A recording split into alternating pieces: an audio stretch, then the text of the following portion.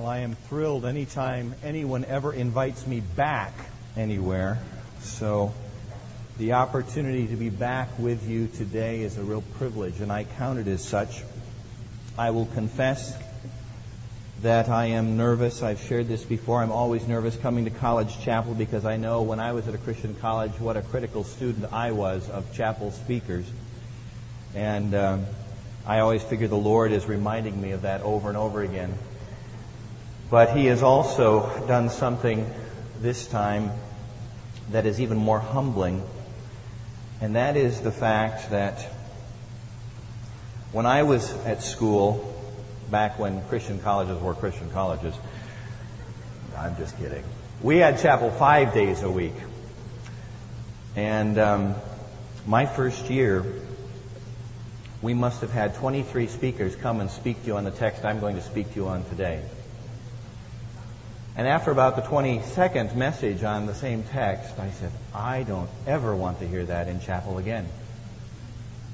Well, be careful of what you say, because God has a funny way of bringing it back to you. I'm going to share with you a message I shared with our congregation a couple of months ago. I know that we have a number of students who are a part of our fellowship, but most of you were gone when I shared this because it was right after graduation. And so most of you had gone home. For those of you who were there, I apologize in advance for your having to get some review, but it's probably arrogant of me to think that anybody even remembers what I said back in May. So this may seem new to you, and that's okay if it does, because God's Word always has something new to say to us. Would you bow with me in prayer as we begin? Father, I suppose one of the reasons I come before you right now feeling perhaps anxious in a good sense about the opportunity to be here is just the potential represented in this room. Oh God, this is a high privilege for me to be able to address so many young people who've taken the step of committing themselves to an education at a Christian college, for so many who've committed themselves to the step of serving you in some vocational capacity. For many others who've said, whatever their vocation, they want to be your servant. Father, I thank you for the privilege, and I ask that you would help me in the coming moments to represent you in such a way that you would be pleased. Father, I pray that as we come to your word, that you will use it in our lives in a powerful way, and that we will not leave here the same as when we came, because we will have met with you and experienced your Spirit taking your word and bringing it home to our hearts. We pray this in Jesus' name. Amen. Since the last time that I was with the student body here in a chapel service, and that was last spring, I have had the opportunity to make 2 trips to mission fields. One was planned, one was not. The planned trip was my first to a new field, a relatively new field for our church. We had sent a missionary just the year previous to Kiev, the Ukraine, to work with Send International at a seminary there and in the establishment of Bible institutes throughout the Ukraine. It was my first trip, and it was an eye-opening trip. Then, just a few weeks ago, I made a very different trip, an emergency trip. Sarah mentioned it. She actually said Philippines, right area, wrong country. It was Indonesia. I long to go to the Philippines. I've never had the chance yet. I'm praying for that day. But it was actually Indonesia this time, my 4th time there, in response to a call that came to us from our missionaries and from their sending agency. In the course of 6 weeks, 4 missionary families had either been attacked or broken into. This is in a country and in an island particularly where there are 3 million people who are Muslim. The Sasak people of the island of Lombok have never been penetrated with the gospel. And through these circumstances, the missionary team that was there was left shaken and really questioning what was going on. And so I, along with another pastor, had the privilege of responding to that call. We got the call on Thursday, and on Monday night we were at the airport to fly that lovely 24-hour trip in coach. That's really suffering, I want you to know. When you're this tall and your knees are kind of under your chin, but actually we counted it a privilege to respond and to spend a week with the team there in Lombok and to encourage and to minister the Word of God to them. But even in that trip, as well as my trip to the Ukraine, I feel I came back changed. I have not made any of these trips to a mission field where I have not seen great differences between them. I mean, Ukraine is nothing like Indonesia. Neither of them are anything like Mexico, and none of them are like China. And I visited all of these with workers that we have. But there is a set of similarities that I have discovered on each of these fields as I talk with not only the missionaries there, but I talk with the believers that have come into these new churches that have been established, and I begin to meet the believing community. I discover, first of all, believers are a small minority of the population. In some cases, they are so small as to be virtually unknown to the larger populace. Most of the believers I meet are new converts. There's an immediate bond, though, between us, even though we cross cultural barriers. In Indonesia, I found this especially interesting. When I made my third trip back, I'd had the opportunity to meet someone there twice and to correspond with him and to be a real encouragement to him. And we have been praying for one another. And when I came back, we still don't speak each other's language. He's got about 3 phrases in English that wouldn't get him too far, and my Bahasa Indonesia is even worse.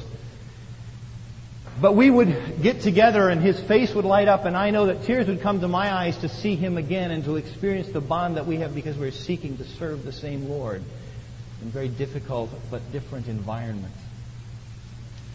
One of the things that comes up is you discover they express that bond in different ways. In Indonesia, it is perfectly acceptable. In fact, it's almost expected that, well, you not only greet your friends, not only can you hug them when you meet them, but it's perfectly acceptable to walk arm in arm or hold hands as you're walking along.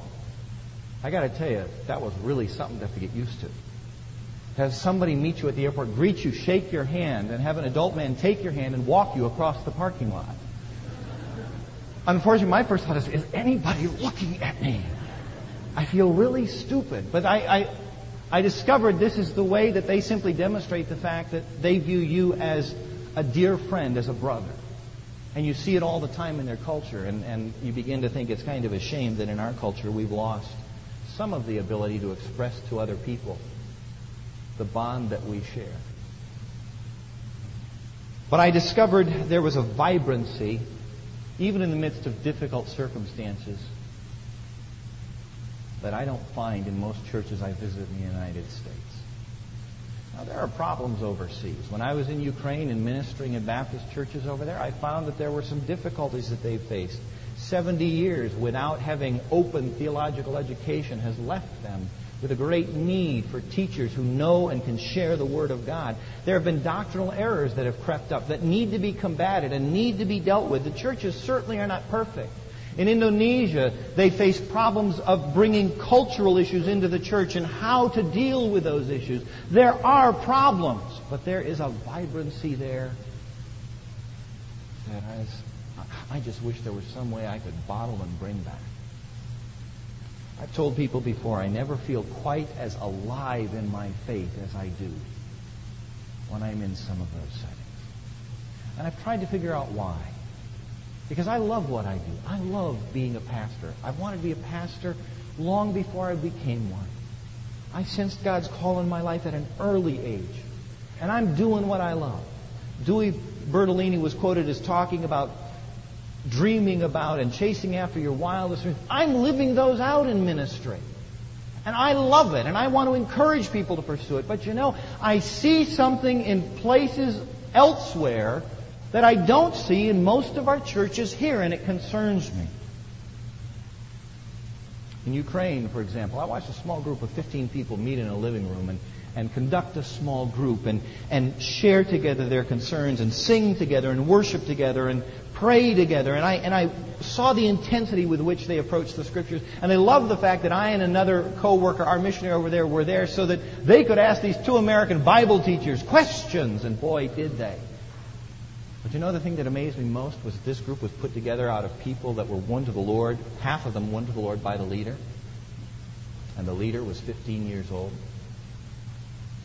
I thought to myself, how many 15-year-olds could I think of in my church or in my country that I could put in charge of a small group? How many of you could I put in charge of a small group to disciple other people to maturity? I don't know. In that same household, we went to church to a youth meeting on Wednesday night. We took the bus as far as it would go, and then we got off the bus and walked a mile and a half downhill, which was fine going, but I was thinking all the time, we got to come back up here on the way back. We got to the church and found it filled with young people to worship the Lord. But the amazing thing again was there were no cars in the parking lot. And when we left, everybody walked a mile and a half up to where the bus would catch them and take them to wherever. And I thought to myself, I wonder what my church attendance would be if everybody were reliant on public transportation and the closest stop was a mile away. In Indonesia, I talked with a missionary, and this was one of the incidences that prompted my going, who has spent 7 years trying to stay there, 5 years living on this island, finding it very difficult going, finding it very, very discouraging in many ways. And it was capped a few weeks ago when intruders broke into his house. His wife heard a noise, went out to the living room, was grabbed, held at knife point. She screamed. He came out. He saw that man holding his wife. He managed to get him away from her and free her, but two of his compatriots hiding in the darkness attacked him. He was stabbed 8 times. Taken to the hospital where the only thing they told him that they could do was clean the wounds and start an IV of antibiotics. He had to be medevaced out to Singapore for emergency surgery. I talked with him the day he arrived, actually the day after he arrived back on the island of Lombok, after treatment, after being released from the hospital. And I know what the guy's been through, and I know the discouragements, and I know the challenges, and I know how hard it has been, and I know that he and our missionaries, the Wilcoxes and the others, are constantly fighting to get visas because Indonesia doesn't want missionaries. And they get visas for 6 months at a time, and they have to spend all this time getting paperwork, and they do this, and you say, why put up with this? And yet this guy is excited. Because after coming home for a little while for recuperation, he and his wife are going back.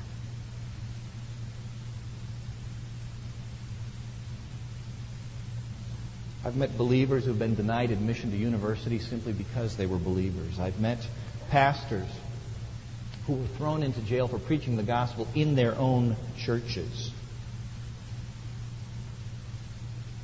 Believers in Ukraine, and I know you've heard this from other sources because it's true in Russia as well, believers in Ukraine often begin their Christian walk by walking forward at the end of a worship service and repenting. That is, taking a microphone and not just announcing they want to believe in Jesus, but announcing all of the sins that have kept them from Christ up to this point, of which they are now repenting. Could you imagine that in our churches?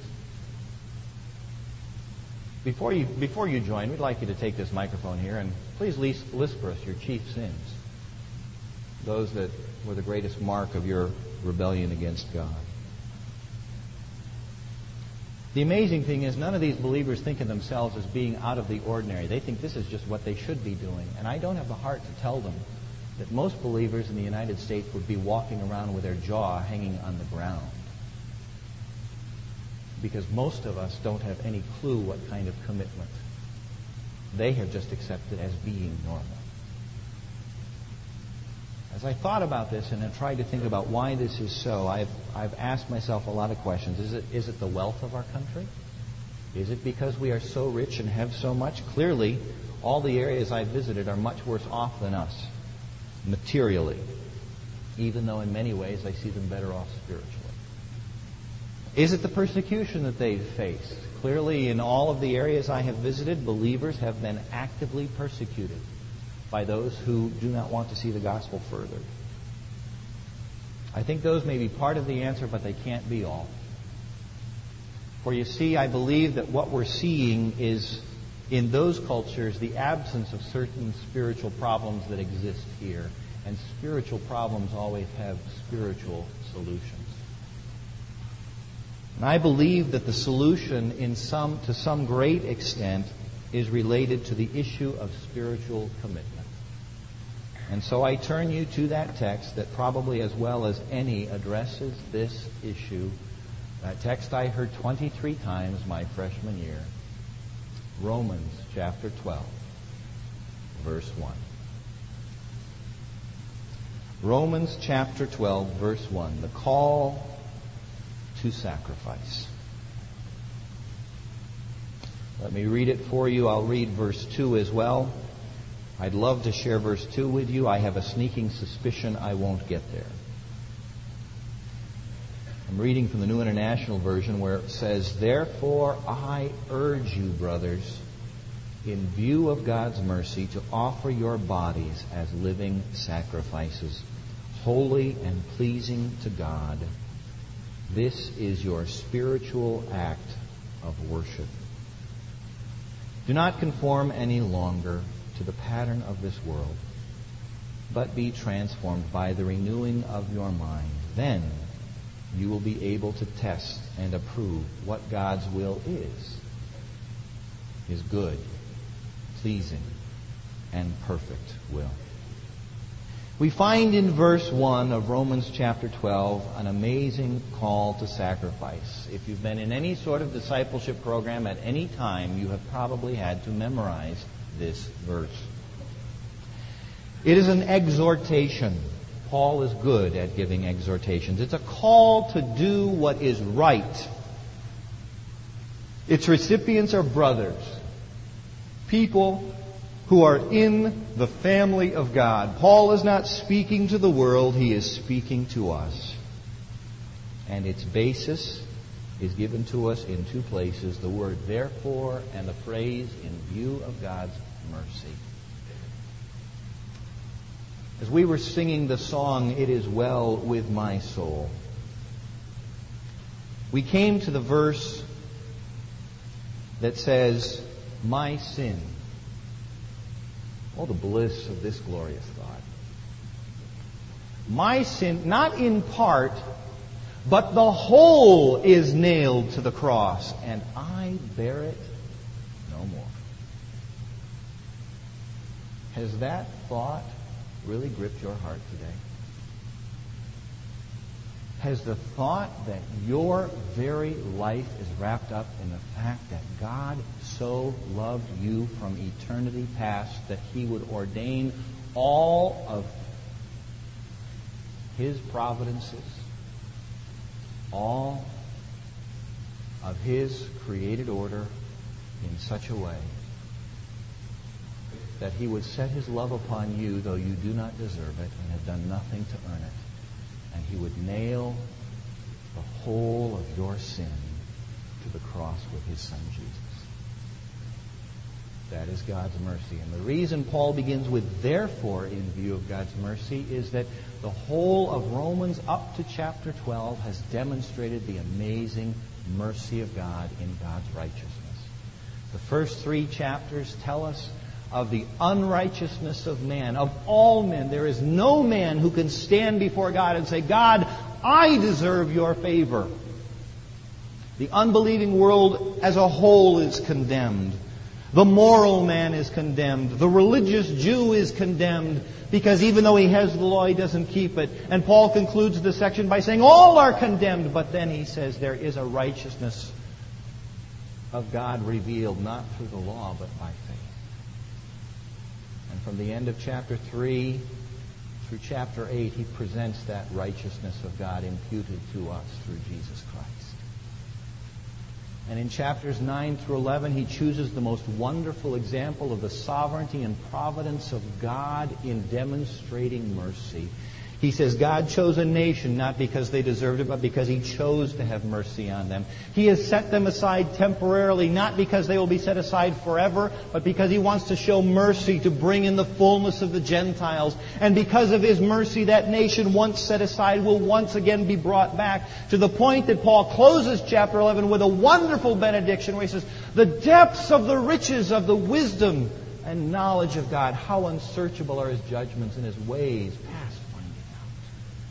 And in view of all that God has done to demonstrate His mercy to all and His mercy to you, He exhorts you. He exhorts you to an action, to offer your bodies as living sacrifices.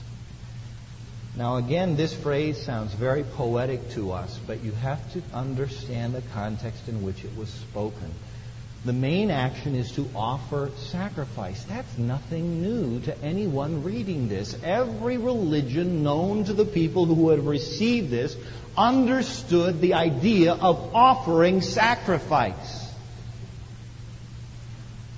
The Jews obviously had a tremendous sacrificial system developed.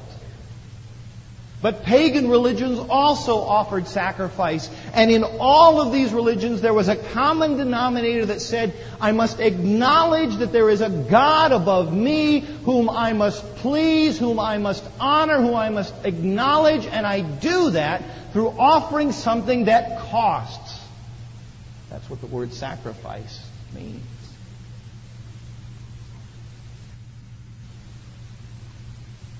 And so we are asked, we are exhorted on the basis of all that God has done to offer something that costs. What is it? It says to offer your bodies. Isn't that interesting? To offer our bodies. Why our bodies?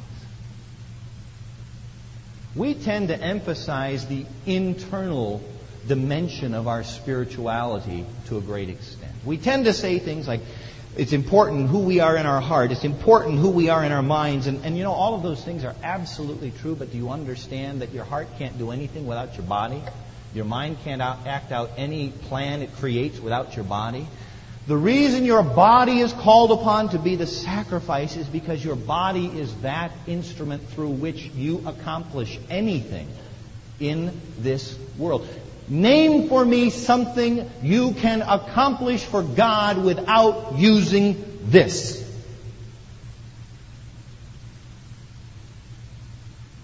You say, well, I can pray. Even there, you are using elements of the physical as well as the spiritual, as well as the mental. Your accomplishment of the work of God involves all that you are. It involves this. Now, I don't want to use this as some tangent to jump off saying that, talking about just the body. But I do think it is important that we understand that God always looks at us as a totality. Which means that if we're going to offer our bodies need to be cared for as the temple of God or the temple of the Holy Spirit. They need to be shepherded in the sense of being guided in a course that says, I'm going to take care of it. I'm going to use it wisely. And I think those things are all true and important. But the greater issue is it needs to be used. It needs to be actively involved as a living sacrifice to God that is holy and pleasing to Him. Now let's talk about those things for a minute. If you're going to offer the totality of yourself, how are you to do it? Well, Paul gives us 3 qualifiers. He says it is, first of all, a living sacrifice. So that answers the question of dying for Jesus. Now, we may be called to martyrdom someday, but the idea is not that our life ceases to be so that somehow God does something through us. No, it's living. It's continuous. It's something else, though. It's holy. The word holy is a greatly used word, but often misunderstood. At root, it means set apart for God's purposes. So it is to be a sacrifice of the totality of ourselves, including our bodies, to God. It is to cost us something, and the reason it costs us is that it involves our living, our day-to-day existence, and it is to be a day-to-day existence set apart for God's purposes.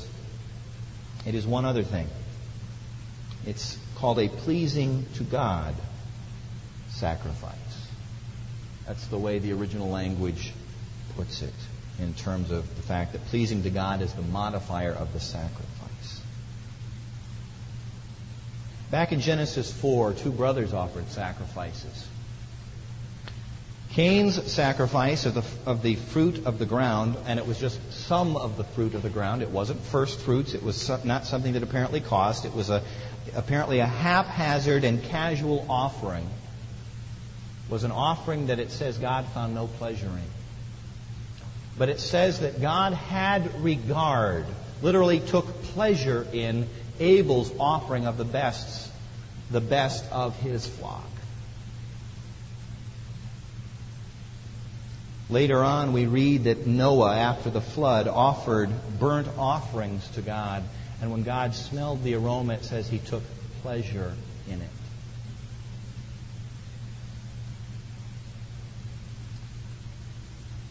It is the sacrifice that we offer to God that makes it possible for us to have a real sense that God is looking down right now at me and is pleased. I have 3 small children. I know what it is from the dad's end to take pleasure in the things that they do. And I know what it means to them when they see that I take pleasure in the things that they do. Now, interestingly enough, Paul, giving this exhortation, says you need to offer your life to God in such a way that you are saying, God, the totality of my living and existence is set apart for your purposes, God. It's not going to be that I cease living. It's that I really begin living, but I'm going to do it, God, with your purposes in mind, not my own purposes. I'm going to do it in such a way, God, that I want it to be offered to you in such a way that you can look down and say, and I mean no disrespect in this, that's my boy. That's my daughter doing that. And Paul goes on to say, this is only your spiritual act of worship. And the word spiritual here, as I'm sure you've heard others tell you, is not the normal word for spiritual. It's a word that literally means that it is rational. It is that which should naturally follow. In the vernacular, it's a no-brainer. It's something that should just naturally follow because of the wonderful mercies of God. This should not be something that is unreasonable to our minds that God would ask of us. It should, in fact, be that which we consider to be that which should happen. It's natural. Of course we're going to do this. But it's at this very point that I am fearful that the majority of American Christianity has failed. Because I don't think most American Christians consider it a no-brainer to live life wholly set apart for God's purposes instead of our own. I don't think most American Christians consider it a no-brainer to say that I need to live my life constantly with the thought that God is watching and He wants to take pleasure in what I'm doing, not find pain in it. Not hit his head as a parent so often does and says, they've done it again.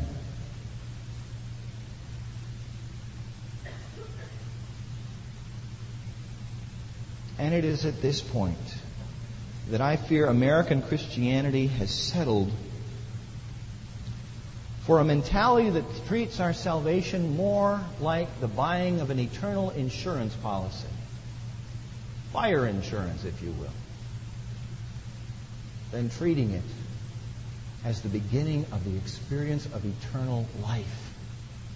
See, eternal life isn't out there. Eternal in character, eternal in its essence, life begins the moment we come to know Jesus.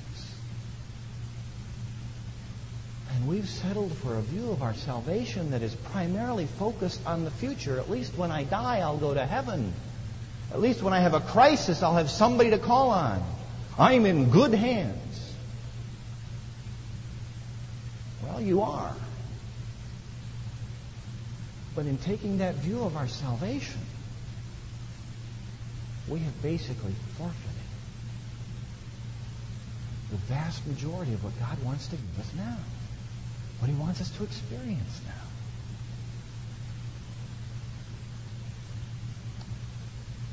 I believe it's in this issue that people overseas And so I do not find in other cultures people madly pursuing their hobbies or their leisure. In fact, the whole concept of leisure as we have developed it in the United States of America is totally foreign to the church in most other countries. They don't understand what we're talking about when we say, well, you got to have your couple weeks vacation in the summer, and you also have other breaks and all of these other things going on as well. And you got to have enough money to spend on the leisure that you want to take. See, they're looking at it saying, well, life is short and hell is hot, so we better be about the business of the one who saved us. And we want, and they don't look at it as a chore. They look at it as the beginning of the experience of life, totally given over to God, to see Him working through them and knowing that heaven is just going to be even more of the same, but to an infinitely greater degree.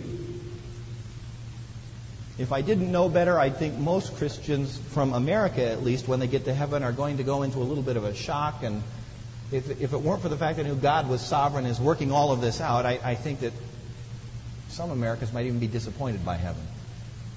Now, I know better than that. I know that that's not really true. But when I hear even Christian people talk about some of the sacrifices that are made overseas, when I share some of these stories with some of my friends here, they just kind of shake their heads and, I sure couldn't live like that. Oh, really? Oh, really? So your God isn't the same as theirs. The Spirit isn't the same there as here. And more than that, you don't think God expects just as much out of them, or out of us, as He does out of them? My own conviction, and the thing that just eats at my heart in a way that just will not cease, is that I believe that the Scripture is true when it says, to whom much is given, much is required. And I believe the American church has been given more than any other church in the world, and what have we done with it? What are we doing? I can't tell you how many people I know who would give everything they own to be right where you are right now. The thought of being able to go to a Christian university where all truth is taught as God's truth and all disciplines are placed under the absolute authority of the Word of God, where classes can begin with prayer,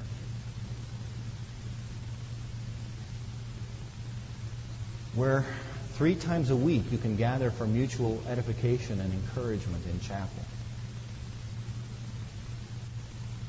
To whom much is given, much is required. If a 15-year-old boy whose only hope to be trained has been to take BEE courses, and yet he has done that for 4 years, he started when he was 11, so that he could disciple and lead other people. And while I was there, Sergei in the Ukraine continued to pump me for questions. Well, how do you disciple people? What kinds of materials do you use? What kinds of things do you do as you go through it? And I'm saying to myself, boy, what I wouldn't give to have these questions asked of me all the time at home.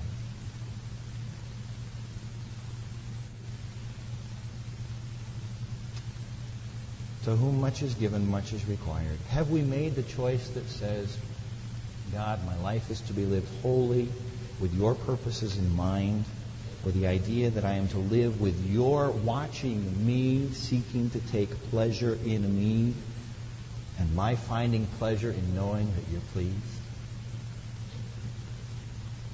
We have to ask ourselves the tough questions. Is our life really a holy and pleasing to God sacrifice?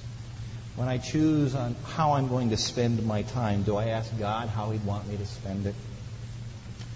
Do we work harder on perfecting the latest video game or our golf swing than we do perfecting our understanding of Scripture? Which takes more time out of your life?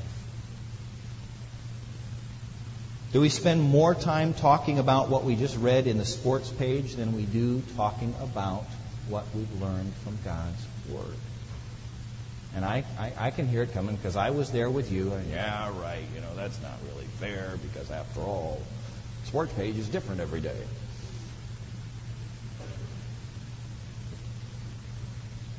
Well, I'll take sports. What about politics or whatever it may be? What's your passion? What's the passion of your heart that comes out of your mouth most frequently? It's a good measure, along with your checkbook, of just what the priorities in terms of sacrifice are. Are we as diligent in getting involved in activities that lead us to spiritual progress as we are getting involved in activities that are fun and enjoyable? To my congregation living in this wonderful yuppie community, I say, are you as concerned about your children making it to the various programs designed to nurture them in the faith as you are getting them to the latest Heart baseball practice? Will you spend as much on your children's spiritual development as you will spend on making sure they've got the latest soccer, football, or baseball equipment? Because which are they going to take into eternity with them? And I'm not against soccer, or football, or baseball. I'm just saying which is more important. How would I know? Why is it that tithing is such a foreign concept to most American Christians, but installment plans are second nature?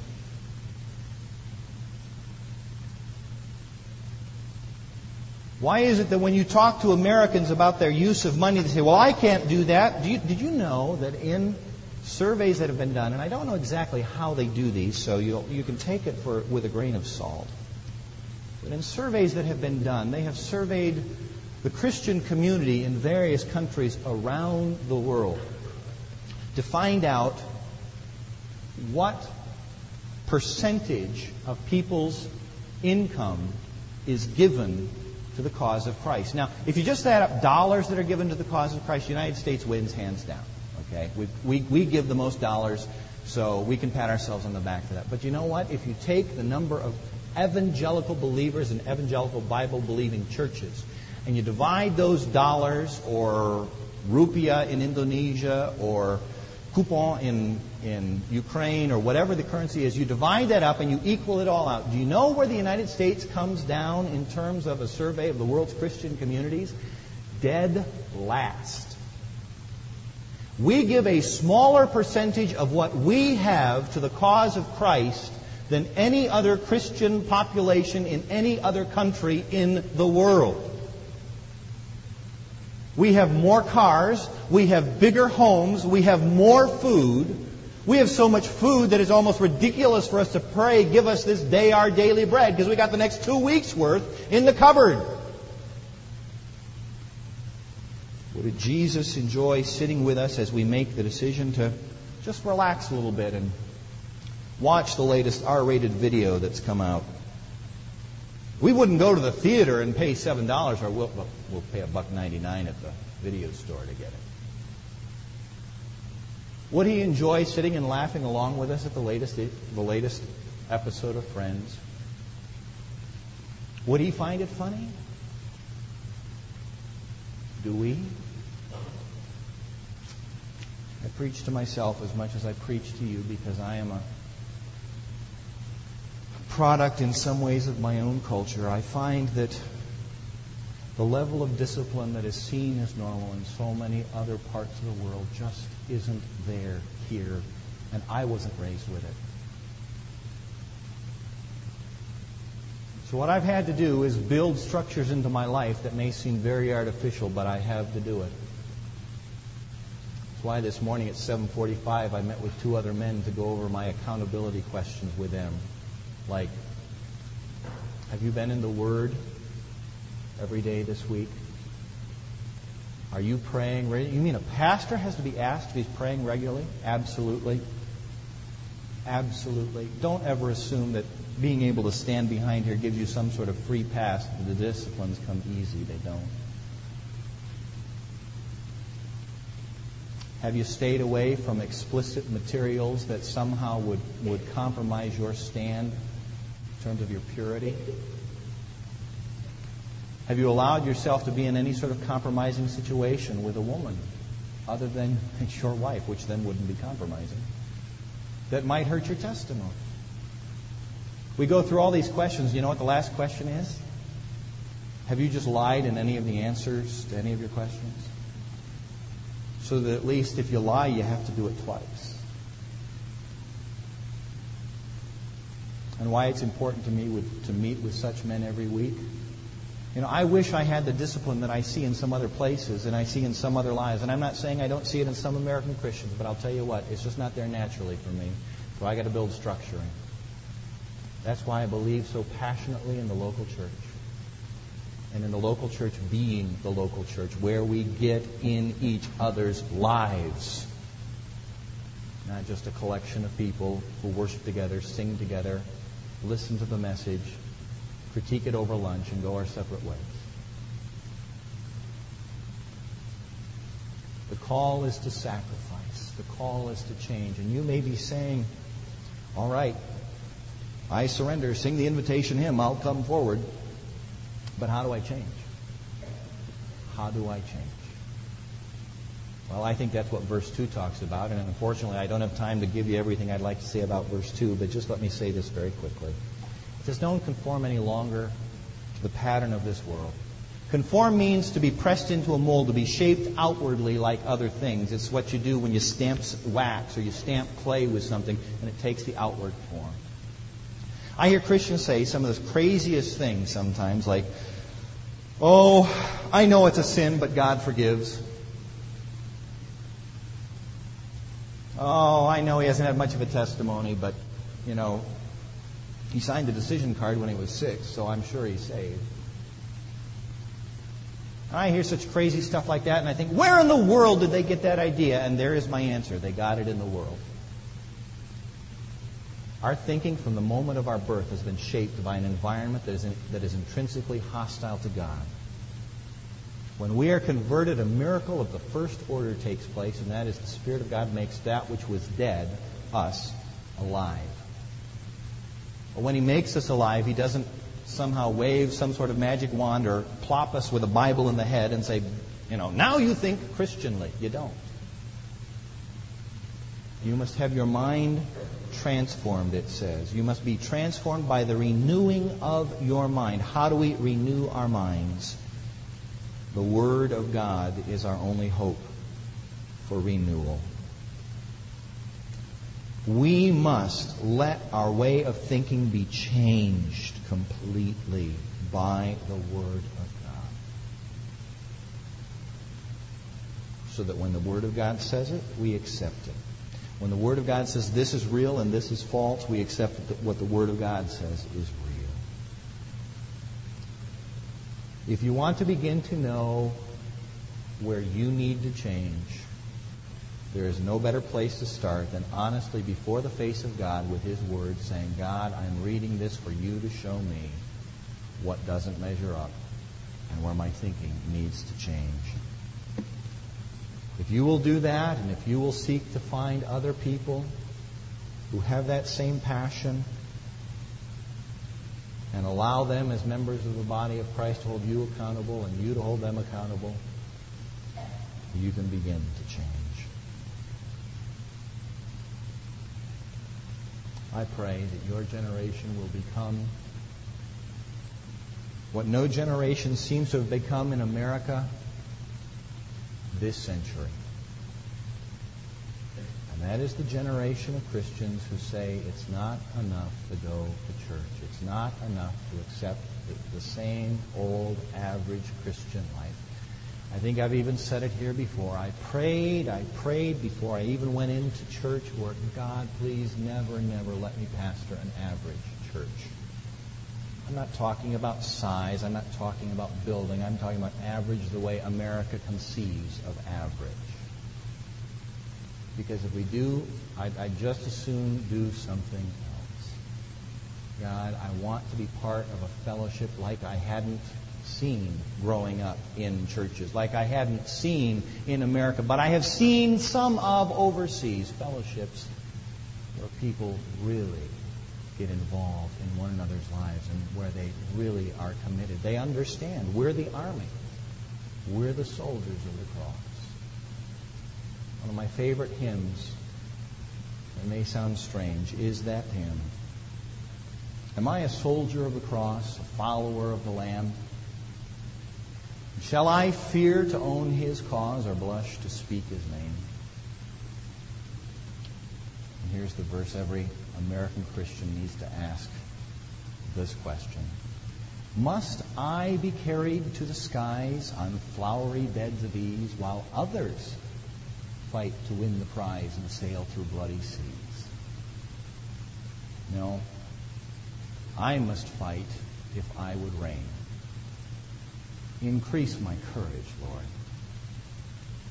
I'll bear the toil and I'll endure the pain, supported by your word. May God make that a reality in my life. May He make it a reality